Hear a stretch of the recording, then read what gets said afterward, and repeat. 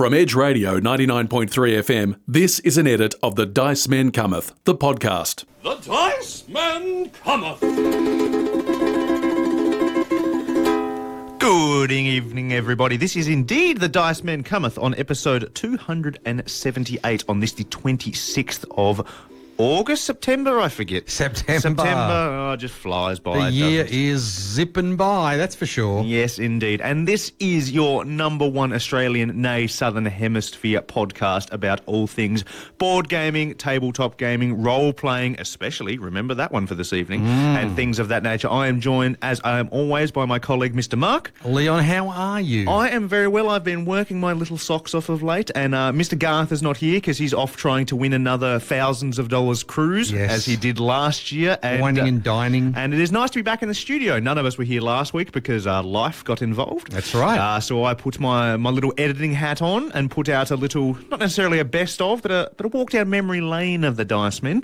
A bit of a retrospective of the things we've done in previous times, but it's nice to be back live in the studio for once. Well, it reminded me of how far we've come from that, particularly for me, that very first episode number 1, where Trent and I were here sort of making it up as you go along pretty much. And as I said at the end of last week's episode, what I put up, that you said at one point when Trent made his official leave, which was about episode 80 or so, you said, I can't believe we've fit 80 episodes worth of content in 200 episodes later, and here we are indeed. So, Marky boy, what are we going to have a chat about this evening? Well, there's still so much to talk about in this hobby of ours. And one of the things we don't touch on nearly as often as we would like to, or we probably should, is, as you mentioned earlier, role-playing. Indeed. Now, you have been doing a lot of the playing of roles lately. I have been certainly doing that. I've got many different hats, not just my podcast and editing hats. I've got other ones as well. That's right. And so you have got some role-playing paraphernalia, let's say, to talk about. A couple of things. Let's not spoil that. And then we haven't had a Kickstarter update for a while, and my word, there are a lot of Kickstarters at the moment. Yes. A lot of these starting to kick. Yes. So we'll have that, and I reckon if we fit all that in by the end of the show, it'll be a good thing. I'd be impressed because we very rarely do it. But anyway, one of the things that was mentioned in our little retrospective episode is when Trent left, he said, I would like you to carry on the tradition of playing a heavy metal song as the first track every week. And to which you said, and then I come along a few episodes later and it's like, I will carry on that tradition. And then I got very lazy very quickly. But not tonight, Trenty boy. This one is for you.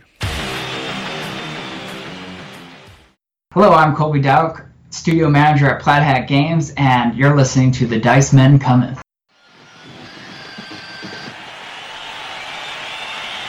Edge Radio 99.3 FM with The Dice Men Cometh. And there you go, Trenty boy, that was for you. That was Rob Zombie with Lucifer Rising. A rather apt song because what I'm about to talk about turned an entire generation towards Satanism, which is absolutely not true.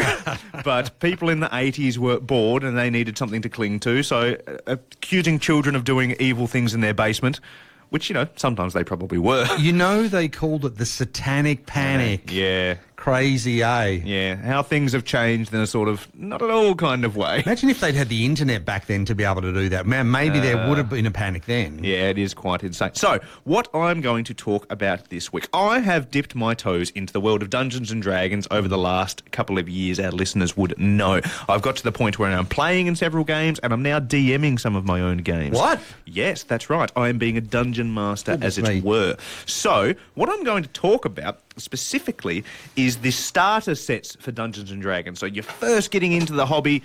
Normally, the way you normally first play, I would say these days, is a friend says, I've been playing it for a while, jump into my game, I'll kind of show you how it's done. Yep. But if you're with a group that want to kind of get started from the ground up by yourselves, these starter sets are a way to do it, and they've been around for a long time. So D&D itself was first published in 1974, which is, I mean, that's not even a time as far as I'm concerned, because that was a very, very long time ago. It was a while back. Yep. Yeah. I don't quite remember seeing that starter set, but I certainly knew friends who had it a few years later. Yeah, that was when the first release of D&D was. The first starter set the was red, 3 years later. I'm glad you mentioned it, Mark. The first starter set 3 years later was the blue box. Oh. People don't realise that Yeah. because 6 years later, in 1983, right. the Behemoth, if you say to people, give us an image of Dungeons and Dragons, they will show you this image, which is the red box, Yes. which is 1983. That's their starter set. Yep. So it is become kind of the calling card for D&D, this red box. Yep. And they use that red box for various different starter sets over the years for a very, very long time. And especially in something like, say, Stranger Things, which we'll be talking about, in that show, the boys specifically have that red box. And that was the perfect timing for me because I probably was about the same age as the kids in Stranger Things. Yeah, no, that... I was in high school. Yeah. One of my friends had it. That was certainly my introduction to role-playing. Yeah, not quite mine because I wasn't born for 5 years. Shut up. But that's beside the point. Okay, so anyway, so that was the kind of famous one. Then after you had your D&D rise in the 80s, then you fall a bit in the 90s and then a kind of obscurity until it came absolutely roaring back in 2014, which the starter set that I have right here in the studio with me. Hang on, you're leaving a bit out. Right. I got a parking ticket in Sydney. Yeah. In, which street was it? Martin Place, because it's the same one as the mall. Uh-huh. Because I was racing to go to, I think it was actually, believe it or not, Paradise Games there. Right. And I was trying to buy the starter set for, it must have been about 2000. So I kept thinking, I wasn't sure it was advanced or No, it maybe would the have been new third edition. 3 or 4 in, 2000 or so. I would have been 3, I think. And I got a $50 parking ticket because I parked my car at a 5-minute metre and it took me a long time to get the thing. Well, sadly, that information wasn't on the Wikipedia page when I was doing my research, so I wonder why. It didn't come up. So anyway, so in July 15th, 2014, released 1 month before what would go on to be the biggest selling Dungeons and Dragons book in history, the Player's Manual for 5th edition was released, was the starter set. Now, in that starter set, it was very, very bare bones. It came with 5 pre-made character sheets, which you would use, all starting at level 1. And it came with a small book of 30-odd rules, which is the basic rules for 5th edition. All the other more advanced rules already would have been online for stuff for people to look at. A set of dice and a mini adventure. And that mini adventure was The Lost Mines of Phandelver, which is a small game that would take a group of people roughly between 4 to 6 sessions to complete. Okay. So in real terms, that's about 20 to 30 hours because D&D takes a while, people. So this one, even though it is a small adventure, it is quite heavily regarded by a lot of people. They say they're very big fans of this small adventure, even though there has been over I think nearly a dozen now big campaign books that have come out that are 300-odd page epics that you could spend years playing one of these books with a group of friends. And sorry to interrupt, but isn't there one that's either just dropped or just about to drop? There is certainly in. I will get to that. Oh, okay. Very, very soon. I won't jump in. So that was your starter set, and that was your starter set for 5-odd years. That was there. You had your other books, you had your campaign books, like I said. There's one called The Yawning Portal, which had smaller campaigns in it that you could play over a session or two, but that was your lot until this year. Because in May and June of this year, we got 2 new starter sets. Ooh. Because even though it took this long, D&D now is as big as it's ever been. We thought... I'd say bigger. Exactly. So now we're going to have 2 new starter sets to kind of wet the whistle of everybody out there. So the one released in May, which I'm going to talk about mainly because I've actually ran it, is one based off Stranger Things. Now, when I say that to people, they think, you say Stranger Things D&D, they go, oh, okay, so we're taking on the role of the kids or a group like the kids, and you're going around a town in the 80s and you're going to the mall and stuff like that. No.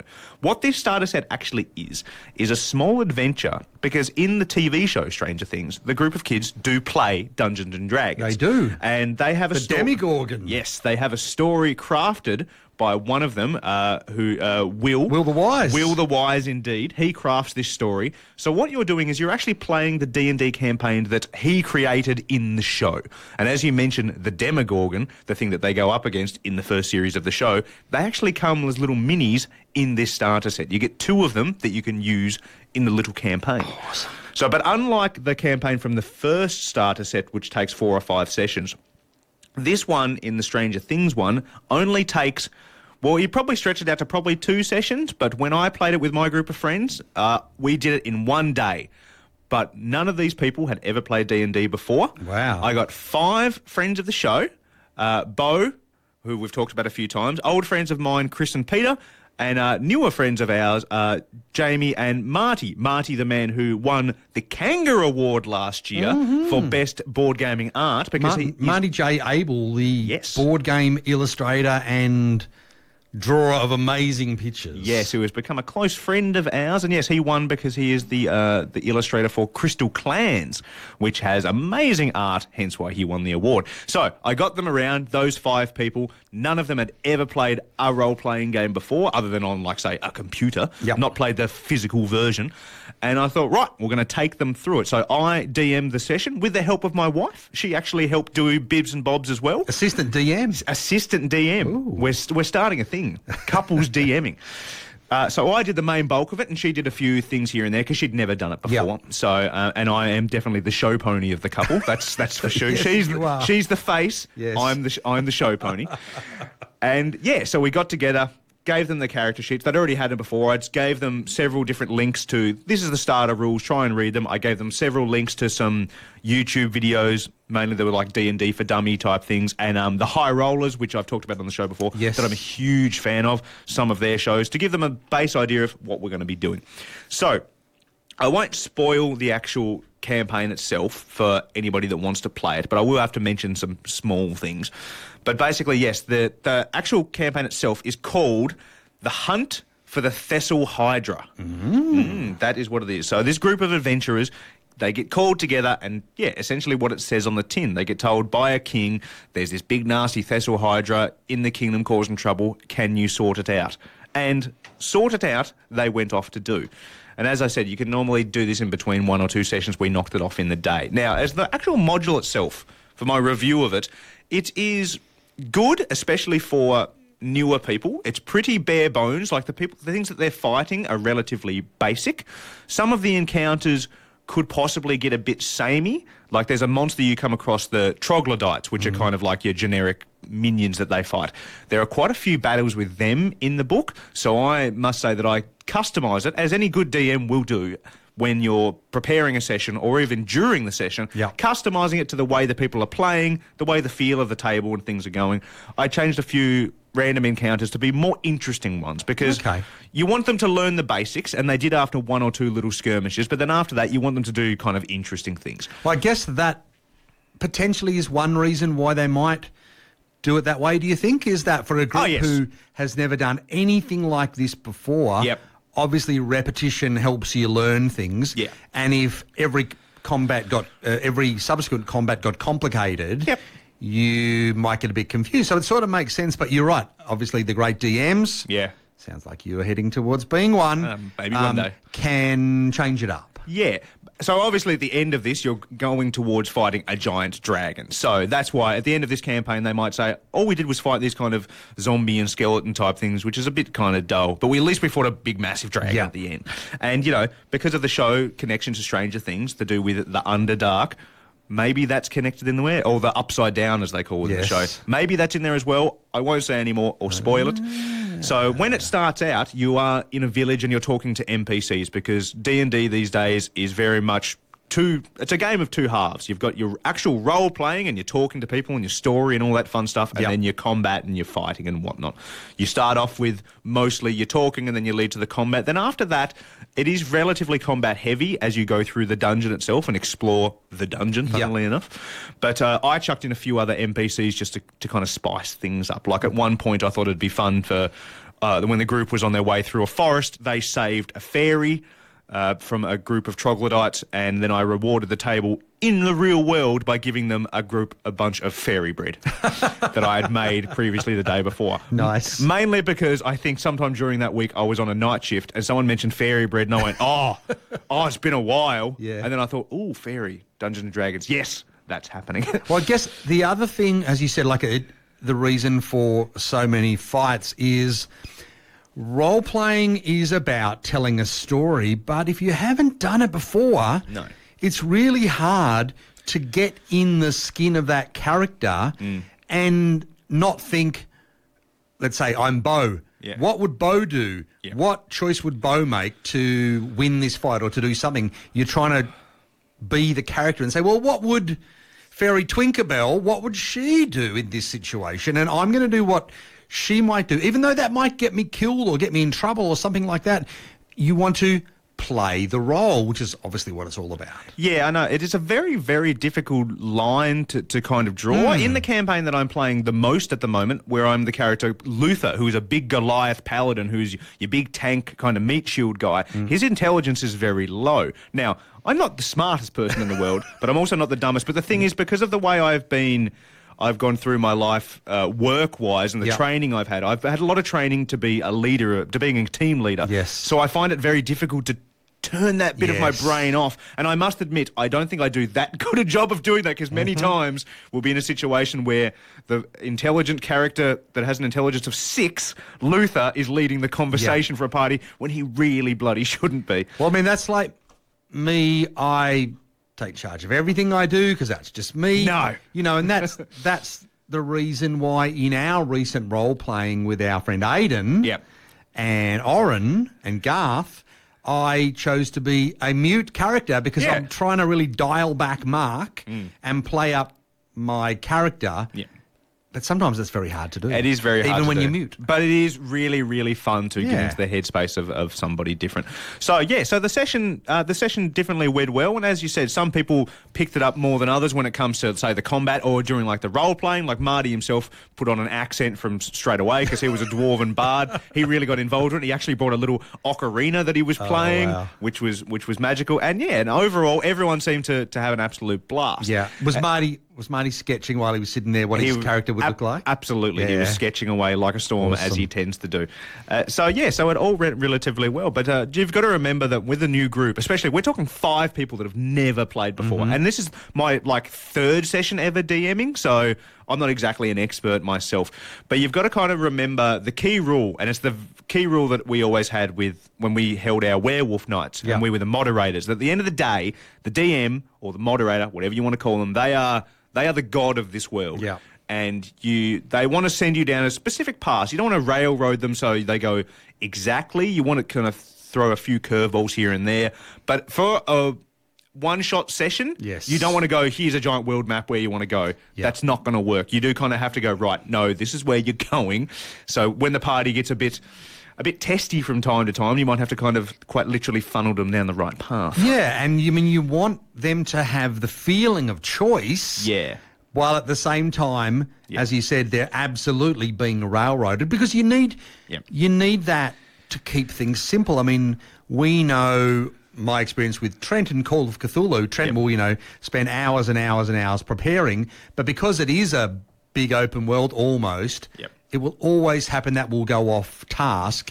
And one of the skills that a DM or a GM has to develop is how to get people back on task without being obvious about it. Yeah, and it also comes down to a thing of respect as well. You've got to respect the fact that the amount of prep that a DM does is quite comparable. Like, I'm running another session on Saturday with one of my groups of friends, and I haven't looked at my notes for that session that I'm running in a while. So my day tomorrow is pretty much wake up, do some chores, and then come, say, 3, 4 in the afternoon.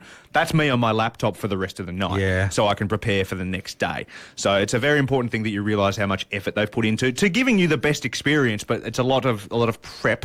Not that people should get scared that, I have to prep for hours and hours and hours. It kind of just depends on your group and just depends on how good you are with the improv and stuff. Yes. But you will get there eventually. So overall, I'd say that it's definitely good. And the fact that it is only 1 or 2 sessions, it is perfect little starter box. And the thing about these starter boxes, even though Dungeons & Dragons it's a big brand name now. You can put that logo on anything and sell it. These starter sets are not expensive. They never have been. Like the one I just picked up that I'm going to talk about in a minute, I picked up for, I think, $30. Okay. All these starter sets, the ones I have in front of me, the older one, the Stranger Thing ones, $30 or $40. And when you're talking about a group of 5 or 6 people playing a game for between, say, 6 and 30 hours, what's $30? That's right. I can't go to the movies by myself without, say, getting some snacks for under $30. So the amount of value for money is through the roof. So now, obviously this is not a visual medium we're on, but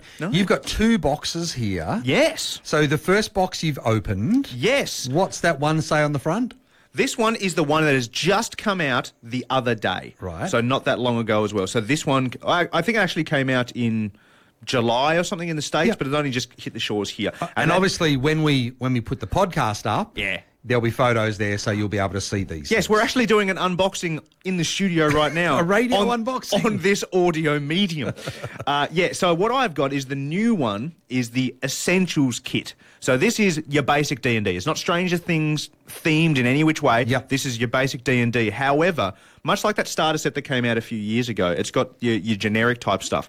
But this one has got some extra bibs and bobs in it that is absolutely amazing, and I can't believe that it took them so... Now that I've seen it, I'm like, how has every starter set not had this? So I'm going to show them to Mark, reveal them one at a time. There's these different sheets in here. So first I'm going to get out, we've got the adventure itself, we've got the essential rules, which is a nice little rule book. It's got a nice spine to it. It's about 60-odd pages long, giving you the basic idea of what you need. So the Essentials rule book, is that sort of like your very streamlined version of the player's guide? That is exactly what it is. And then in your other book, Yep. which is the adventure, which is the campaign book. So that has stuff for your DM. so it's like a mini DM's guide, and then the adventure itself. Is the rule book also has DM stuff as well. Cool. So, but even still, the DM's guide it is important for when things come up. Yeah. But as long as you realise that you're the god of this world and you do understand the basic rules and you can kind of fiddle with them however you please. Yes. Like I have the hard copy of the DM's handbook. I don't really use it that often. Okay. Until things come up that I'm like, I have absolutely no idea. Yeah. About Someone says, I'm able to do this, and you're like,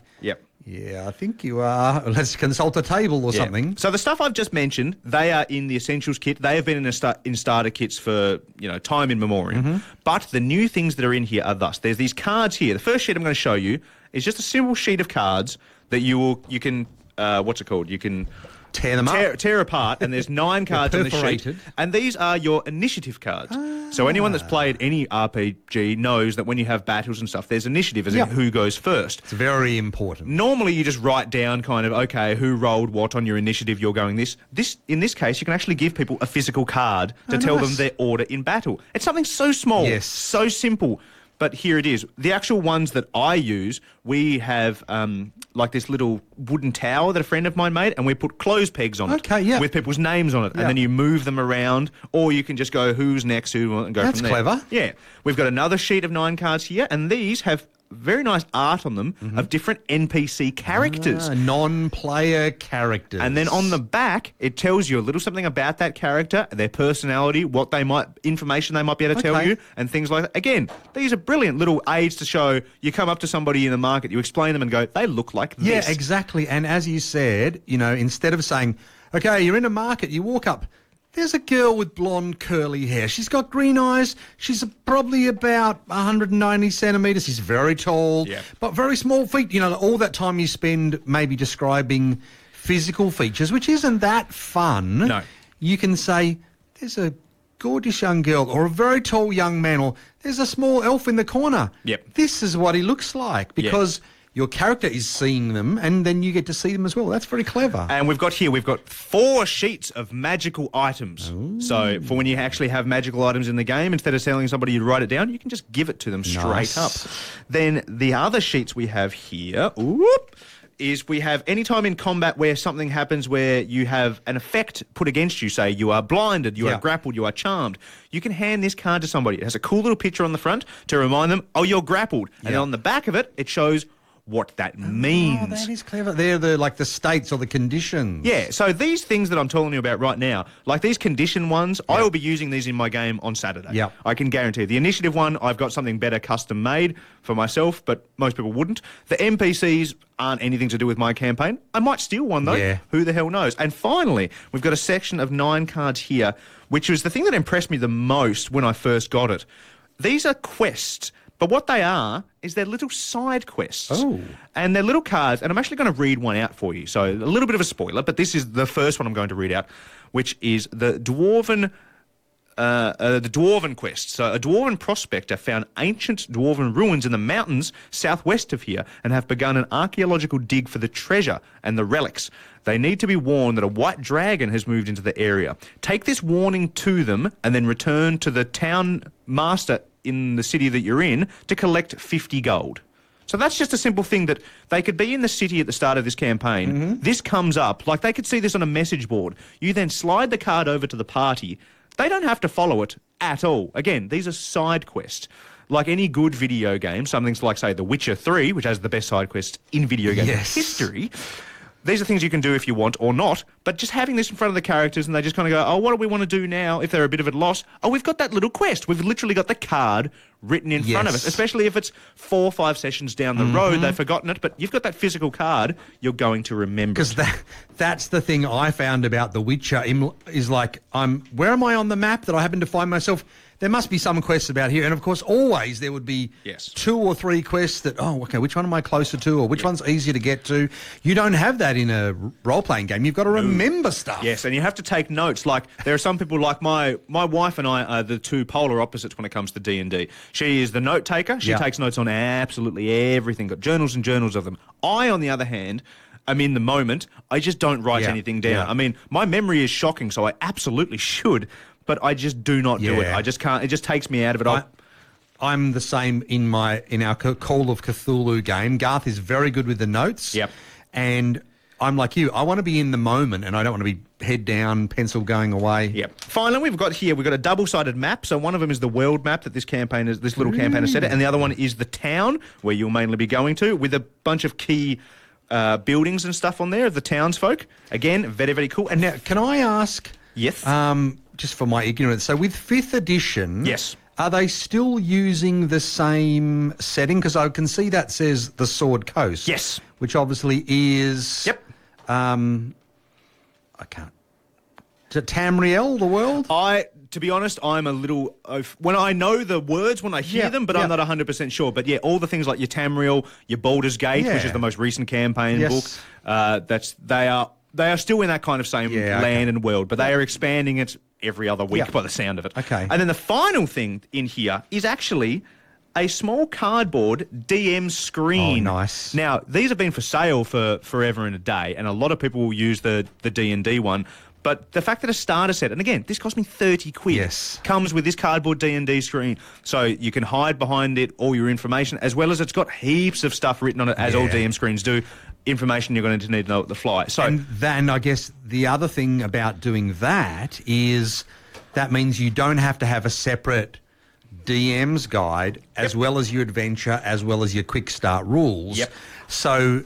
that's quite clever. Yeah, so I don't know much about the campaign in this one, although I do know it's something to do with ice and Dragon of Icespire Keep. And I don't believe it is just a one-shot, but I don't think it's far off it. So it might be a little bit longer than the Stranger Thing ones, but it's not like the Lost Mines one from the first starter set, which takes 5 or 6 sessions. It's kind of in between. Okay. So my final kind of thoughts on it is that, and this is kind of boring, silly thing to say, they're all brilliant. Yeah. They're all brilliant in their own ways. If you can get the original starter set that has the Lost Mines, if you can get that as, say, just the PDF of just the campaign, that's all you really need. You don't need the actual physical box of that. Yes. And even the Stranger Things one. It does come with a nice Demogorgon minis. Now, the other box you've got there, though, you've got some stuff in there. Because what I was going to suggest, we haven't talked this through, is... Yes.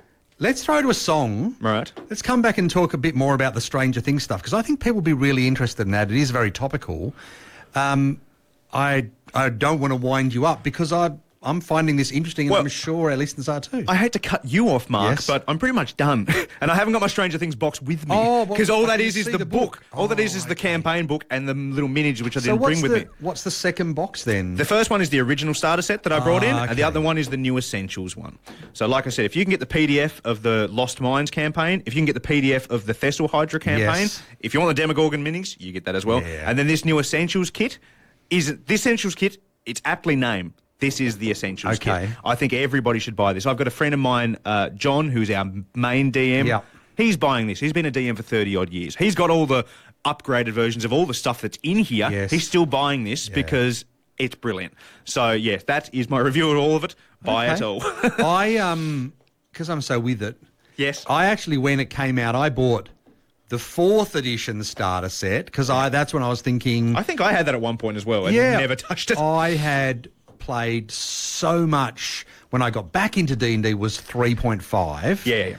Before I started going to Hogs, I really got into 3.5, and then 4 came out, and I was very excited. And of course, the 4th edition just pretty much bombed, and that's when Pathfinder ran away with their effectively 3.5.1. Yes.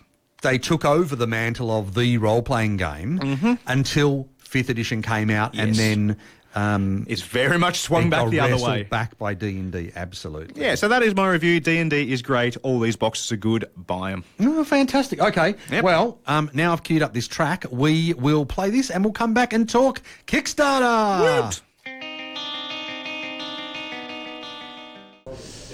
Hi, my name's Joe. The Dice Men Cometh. They're so much fun and occasionally sober. Edge Radio 99.3 FM with the Dice Men Cometh. That was Eyes Set to Kill with the song Two Letter Sins. We just played 2 good songs back to back on this show. There you go. That hasn't been done in a dog's age as far as I'm concerned. See what happens when Garth goes away? Yeah, and I bring in my USB because I can be bothered. There you go. Now, I thought I'd just mention, Leon, we talked about Stranger Things, we talked about role-playing. Now, yes, obviously you can role-play what the Stranger Things kids were role-playing. Uh-huh. But if you want to role-play being the Stranger Things kids, then people may or may not have heard of a big Kickstarter success. When was this? It was... So a year or so ago? December 2016, believe it or not. Oh, right. Which Stranger Things would have... Yeah, after the first season. Right. Was such a massive Wow, hit. that's 3 years ago. There you go. That show's been around for 3 years. My God, one time's flying. season a year. There you go. So, of course, it was called Tales from the Loop. Yep. Role-playing in the 80s it never was. That campaign raised over $500,000 Australian dollars, over 5,500 backers, and basically you play kids in the 80s who go and have adventures, sort of like the Stranger Things, sort of like what happens in E.T. It's that sort of fun setting. I think even they bought out another one maybe 12 months or 18 months later, that I can't remember the name of it, but it was sort of like a similar thing, but this time set in the 90s. Ah. Yeah. So basically exactly the same except with new metal instead of electronica. It would have had some, some really bright lights and some Nirvana and things like that. Yeah. So that's good. I like the sound of that. Yeah. All right, now, you know what time it is? I think you're going to tell me.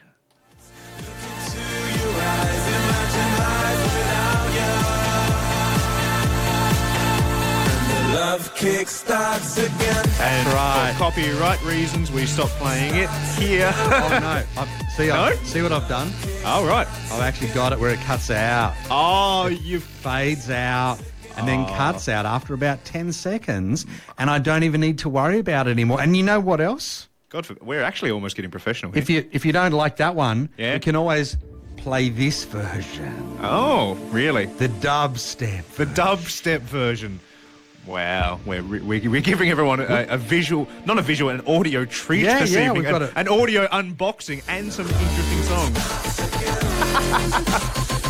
Okay, stop grooving in the studio, Mark. We've got work to do. Look, the good thing is, Leon, Yeah. it fades itself out. It's amazing. I'm not even touching any buttons. It's almost like we're semi-professional. There we go. I spent a bit of time because the last time I did this session, Garth went, "Oh, are you going to play your sting?" And I was like, "Oh, I haven't got it ready. Hang on. And then I had to find, the space 40 seconds after the start of the track that I'd marked, and it didn't happen. So never again. Oh, I'm prepared. I'm also prepared to talk about Australian Kickstarters. Now, Lovely.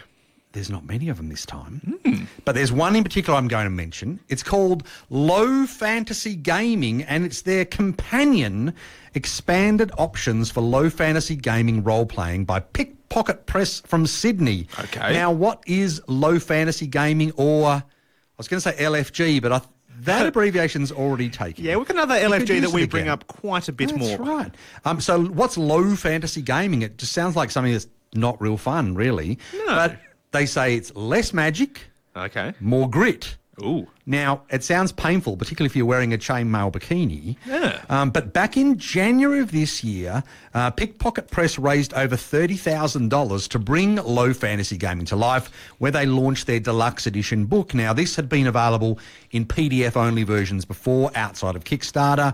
Had a little bit of a following, but they took it to Kickstarter, got a lot more of a following, as I said, raising over $30,000. This new companion book includes more materials, more tools, optional rules for lots of different things. So you've got 100 new monsters, you've got 50 minor charms, you've got 40 or more major magical items, you've got individual illustrations, you've got concise histories, you've got the Midlands low magic sandbox setting, which you can use for in other worlds. This is not like a lot of what you see on Kickstarter, which is rules that fit 5th edition. This is a totally new system. Right. It's a D20 system, my understanding. This expansion book has a perilous magic table. It has a downtime expansion where your adventurers are just kicking back between adventures. It's got a whole bunch of ideas as to what they might do in their downtime. Interesting. I do like that. It does sound like a bit of fun. Now, so 13 days to go. They set a very modest target of $1,500, which is great. You can do that if you're doing PDFs and soft and hard covers. Or just if you're a sensible person that's, not a multi-million-dollar company. Yes. Well, they've already raised over $13,000, so that's great. It's funded. Good, lads. And as I said, you can get in PDF, you can get soft cover, you can get hard cover.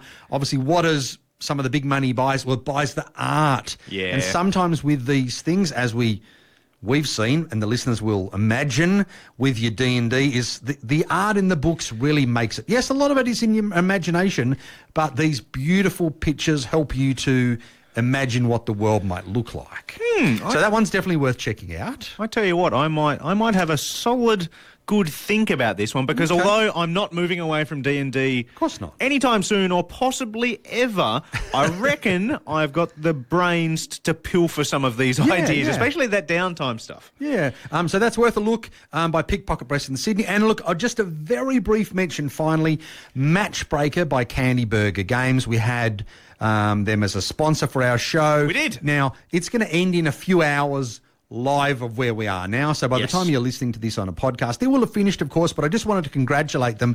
They've raised over $32,000 on their second attempt. Lovely. So well done to Bill Northcott from Adelaide and his support team. They did a great job there. So we keep the streak alive of funded Kickstarters. That's right. At, sadly, not 100%, but very, very high. Well, we do okay. We do our best. Now, let's spread our gaze wide to the rest of the world. Now, there's no way I can cover tonight all the things on Kickstarter at the moment because there are so many. Yeah. But I tried to pick the eyes out of it and get some really, I don't know, some of these I think are quite important because there's lots of different things happening now. The first one I want to mention, Time of Legends Destinies. Right. This is a narrative, app-driven, RPG-like board game experience like no others. We're very RPG-heavy tonight. Is that almost not the tagline for everything that gets put on Kickstarter? Look, it is a campaign RPG-like, but it's not like all the rest. Yes, that's we right. promise.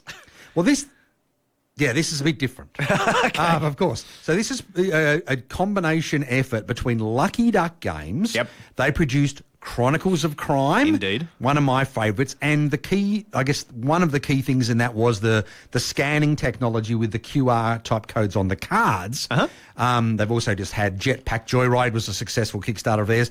And then Mythic Games, who you might remember from the Solomon Kane Kickstarter, big mini adventure game, but also Time of Legends Joan of Arc. I remember Joan of Arc. That's right. So this game is set in the world of Joan of Arc, and this game claims to be the first competitive story-driven RPG-like board game. Oh, I slagged it off, and now I'm interested. So there's a twist, and then this also has the app take the role of the GM. So it has been described as a mashup of Mansions of Madness with the storytelling and the app driving the game. Seventh Continent with the emergent narrative via different maps where you make the maps with cards and the detail is on the cards. And then, of course, Chronicles of Crime with its scan and play QR code technology. Wow. Now, this is over 600% funded after the first day. Yep. Still got 20 days to go, and I said there is a lot of buzz about this. But one of the reasons I wanted to mention it, not just because I'm fascinated by it, Yep. I don't know if I'm going to go in because I've got all the big Awaken Realms games that I've backed, and I don't know if I can afford this one. Yeah. But I'm still playing Seventh Continent now. I love Chronicles of Crime. I love Mansions of Madness. And the funny thing is, I can see here that there's got some minis involved in this game. It's not a mini fest, as you would say. There's only a couple of them involved. And I thought, okay, this does sound interesting. And then I looked at the price. Now, nothing on Kickstarter these days seems to be under $200 because of all the components. This game, Australian, is only 117, which is nearly church change when you come to the Kickstarter way of board gaming these days. So that's... Yeah, what I worked out here was it's about 70 Australian for the base game and one expansion, plus the shipping. But the other thing I want to mention, and this is fascinating, is you got to scroll right down to the bottom, but there's a special quest for Australian and New Zealand backers. Oh, hello. If they can get at least 250 backers combined from our two countries, the shipping drops... they're estimating 35 to 45 for shipping for Australia. Yep. The shipping will drop to 16 to 18 Australian dollars. Oh, my God. And for New Zealand, 22 to 35. So... What have you done to me, Mark? Yeah, that's right. And 250 isn't a lot, Leon. I tell you what, on principle alone, them offering that to Aussies, I may have to back it just for that. And the thing is, no other countries are getting this. This is not just a special, like, hey, because you're on the Australian page, you're seeing this. I guess the thing is they can do cheap shipping for the US, they can do cheap shipping for Europe and some other countries, Canada, but Aussies, it's very much that, well, if we don't get many, it's really expensive, but if we get more, you know, we can do an eighth of works or something like that. Wow. So I thought that alone was quite fascinating for me. Okay. Now, the second one, I missed the original version of this. I'm not sure how, but it was back in 2008. This was Edge of Darkness. Okay. Now, this was the card crafting game. Remember Mystic Veil? I certainly do. With those cards that, you lay over the top? I remember the idea being brilliant. The game was not bad by any stretch, but the idea was brilliant. Yeah, well, this is the same designer, John D. Clare, and he's basically, if you like, created a worker placement / adventure game. Yep. Around that card crafting, and that is Edge of Darkness. It was a big success, and look, just like almost every big Kickstarter these days, what do you do just after you've delivered the base game to people? We were talking about this only on the ride here. That's right.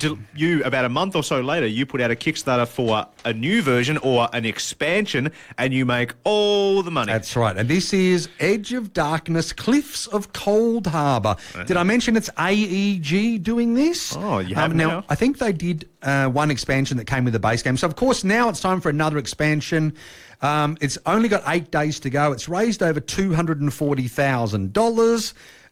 Their target was 73,000, so they've done really well there. God, it looks nice. Yeah, and it looks quite fascinating. And I always thought playing Mystic Veil, there's something in this card crafting. It's just that game wasn't it. Yeah. Whether this game is it, I don't know. So $40 plus $27 for shipping. Yeah. For just the expansion to Australia. And I have seen a lot of comments online about, unlike what's happening with the one we just mentioned. Yep. Aussies obviously getting screwed over with the shipping where it's almost as much as the game. Sadly, that happens. But what are you going to do? But when you read down a bit as well, it also says they've already taken into account the effect of import tariffs on goods manufactured in China and shipped back to the US. Yep. Have those tariffs actually kicked in yet? I try not to pay too much attention, sadly. I think maybe part of the shipping cost is that, and the fact that they are then thinking, well, if it doesn't happen, obviously they can, because the shipping is calculated later on, not as part of the Kickstarter, they can always adjust it. But I guess they want the worst case scenario. Now, look, I've talked lots. I'm just wondering whether we take a break or we keep going. We've only got about 10 minutes left. I reckon we power through it, Marky Boy. We've got plenty to talk about. We have. Talk about another great game that needs, or does it, more expansions. Yep. Everdell. Yes, and this is exactly, there was the first Kickstarter, and then there was the Pearlbrook Kickstarter, and now I just got Pearlbrook only, quite literally, funnily enough, about a month ago. There you go. And now there's bloody more of it on Kickstarter. Well, this is Spirecrest Yep. and Yep. Belfair. So not one, but two expansions for Everdell. Now, Yes. you've got Belfair, which is one of those sort of modular type expansions. It's much of a smaller kind of add if you want to kind of thing. Yeah, and so firstly, you can play 5 or 6. Secondly, and this is something that we definitely talked about, Yep. you don't like that big old tree because it gets in the way? Yeah, but it looks cool though. Well, Belfair gives you a treeless board. Ooh. It basically looks like the tree's been cut down. It's just not there. Yeah, but you can also put as an add-on on this to buy a wooden version of that tree. So you're damned if you do, you're damned if you don't, but in a positive way, I guess. And then, so that's the modular expansion. Then Spirecrest is an additional board, a whole new area where you can travel to. That's the big one you mentioned. Yeah. How many new critter meeples are in this game? They are so gorgeous. Yeah. I have lost count of how many different little wooden animals you can be in this game. Yeah, there are quite a few, and obviously they're growing like any good critters do. Well, that's right. Now, this has already raised over 1.1 million Australian dollars. Yeah, some of which is mine. Yes, it's only got 7 days left to go as we're talking now. So by the time the podcast comes out, there'll only be a few days left. So don't muck around. You can pledge for the base game. You can pledge for Pearlbrook. You can pledge for just one or two of the other expansions. It's 95 Australian dollars for the two new expansions with $20 US shipping. And as I said, you can do combos of all the 4 things. Now, also, Everdell may well feature in the upcoming 2019 Kanga Awards, of course, because it does have Possibly. Australian involvement with Dan May. And in these expansions, he's credited as one of the 2 game and creative development leads. Yes. So he's not the game designer, but obviously he had a huge amount to do with that. And then he's also credited as art direction, graphic design, and map art. Good on you, Dan. Very much so. And he's Now- listening to this show, so hello, Dan. He's doing an amazing job. Now, have we had enough of role-playing? We're never enough, sadly, Mark. Well, I'm glad you said that, Leon, because what have we got next? What? Root, Yes. the tabletop role-playing game. Oh, squeeze that. Squeeze all the money out of that you can. So in the board game of Root, obviously, you can play as the leaders of the various factions. The Woodland Alliance, the Airy, and then you've got other creatures like the Vagabonds. Well, in this role-playing game, you're a single character, and in fact, you are one of those vagabonds.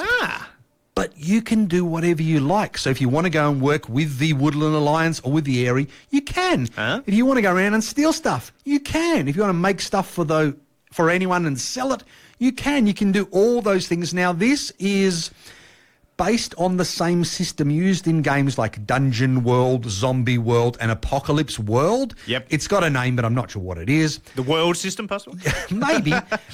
But this is quite fascinating to me. So there's 2 books. There's the core rules, and then there's a book called Travellers and Outsiders. Again, you can get a PDF or a hardcover.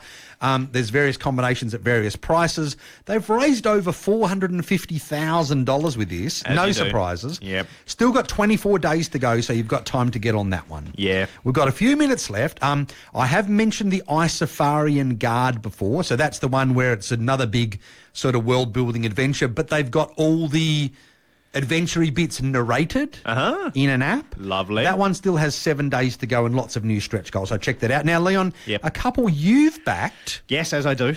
Detective City of Angels Yes. has a new expansion. Yes, now this, again, it is following the Seventh Continent system. That this was on Kickstarter about a year or more ago, and I almost backed it. Yep. I liked the idea of it. It looked really cool, and this is when we were in the height of your Chronicles of Crime, your detective type Yeah. of, they're the games storming the world at the moment, but it looked a bit, I don't want to say cheap, but there was something about it that kind of put me off. I think that's why maybe I overlooked that one as well. Exactly. But then it has just come out, so backers have now started to receive it, and there was a Dice Tower review only about a week or so before this launched, coincidentally enough. What a surprise. Of Z Garcia talking about it, and he basically said, this is my game of the year, this is amazing. Wow. And I thought, okay, so my fears have kind of been put down a little bit. I then went to the Kickstarter page when it launched. I watched a video, more of a how to play of it. And Yep. I was like, Yeah, okay, I'm in now. Okay, and so you're in for Detective City of Angels, Yes. plus Bullets Over Hollywood, which Yes. was in the first Kickstarter, plus Smoke and Mirrors, the new expansion. I'm in for the whole kit and or caboodle. Well, look, it still has 12 days to go if you want to join Leon on this one.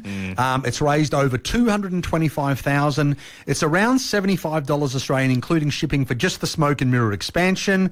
But again, there's all the various different combos you can Yeah. back. Do you know what you're paying for the whole lot, roughly? It's around, again, the usual Kickstarter $200-ish odd dollar mark, but win a game that has all the different cases in it. Yeah. I think it's over a dozen different cases. 14.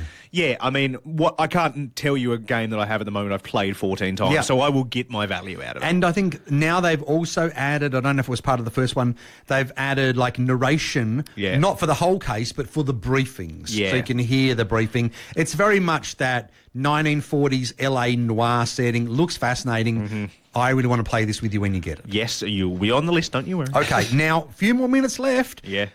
Garth told me about this one today. I totally missed it last night in my preparation.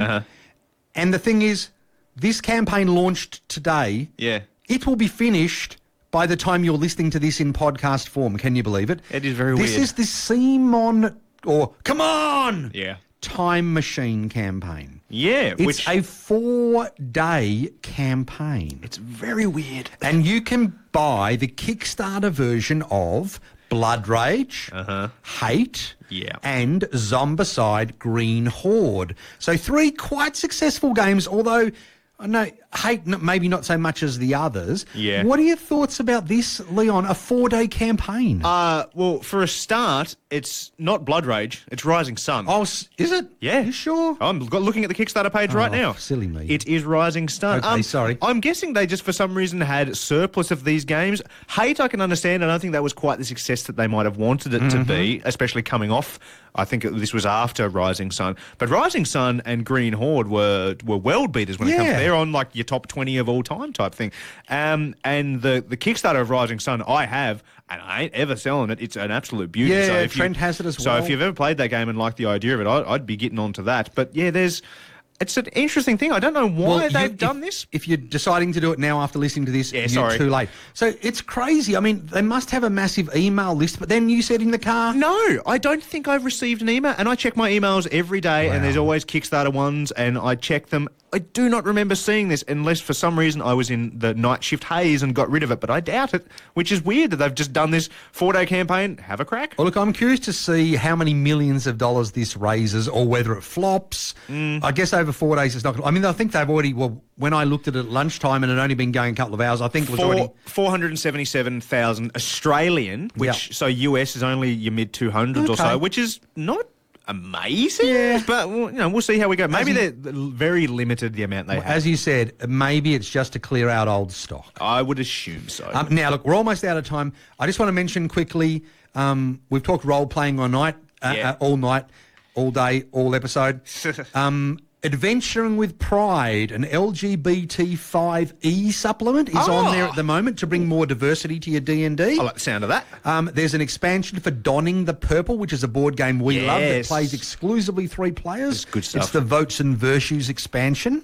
From Pandasaurus Games, you've got Godspeed, a strategy game set in an alternate 1960s space race. It's a mid-weight sci-fi worker placement game. And Madeira Collector's Edition, which is a long out-of-print game by well-known Portuguese designers Nuno Bizarro Sentiero and Paulo Soledade. So what you're trying to tell me, Mark, is that Kickstarter's going to take all our money yet again. Absolutely. And look, Leon, no Yep. surprises. It's time to go. Wow, We've what a run out shock. of time. This has been an edit of The Dice Men Cometh from Edge Radio 99.3 FM, Hobart's independent youth station. Find us on Facebook and edgeradio.org.au.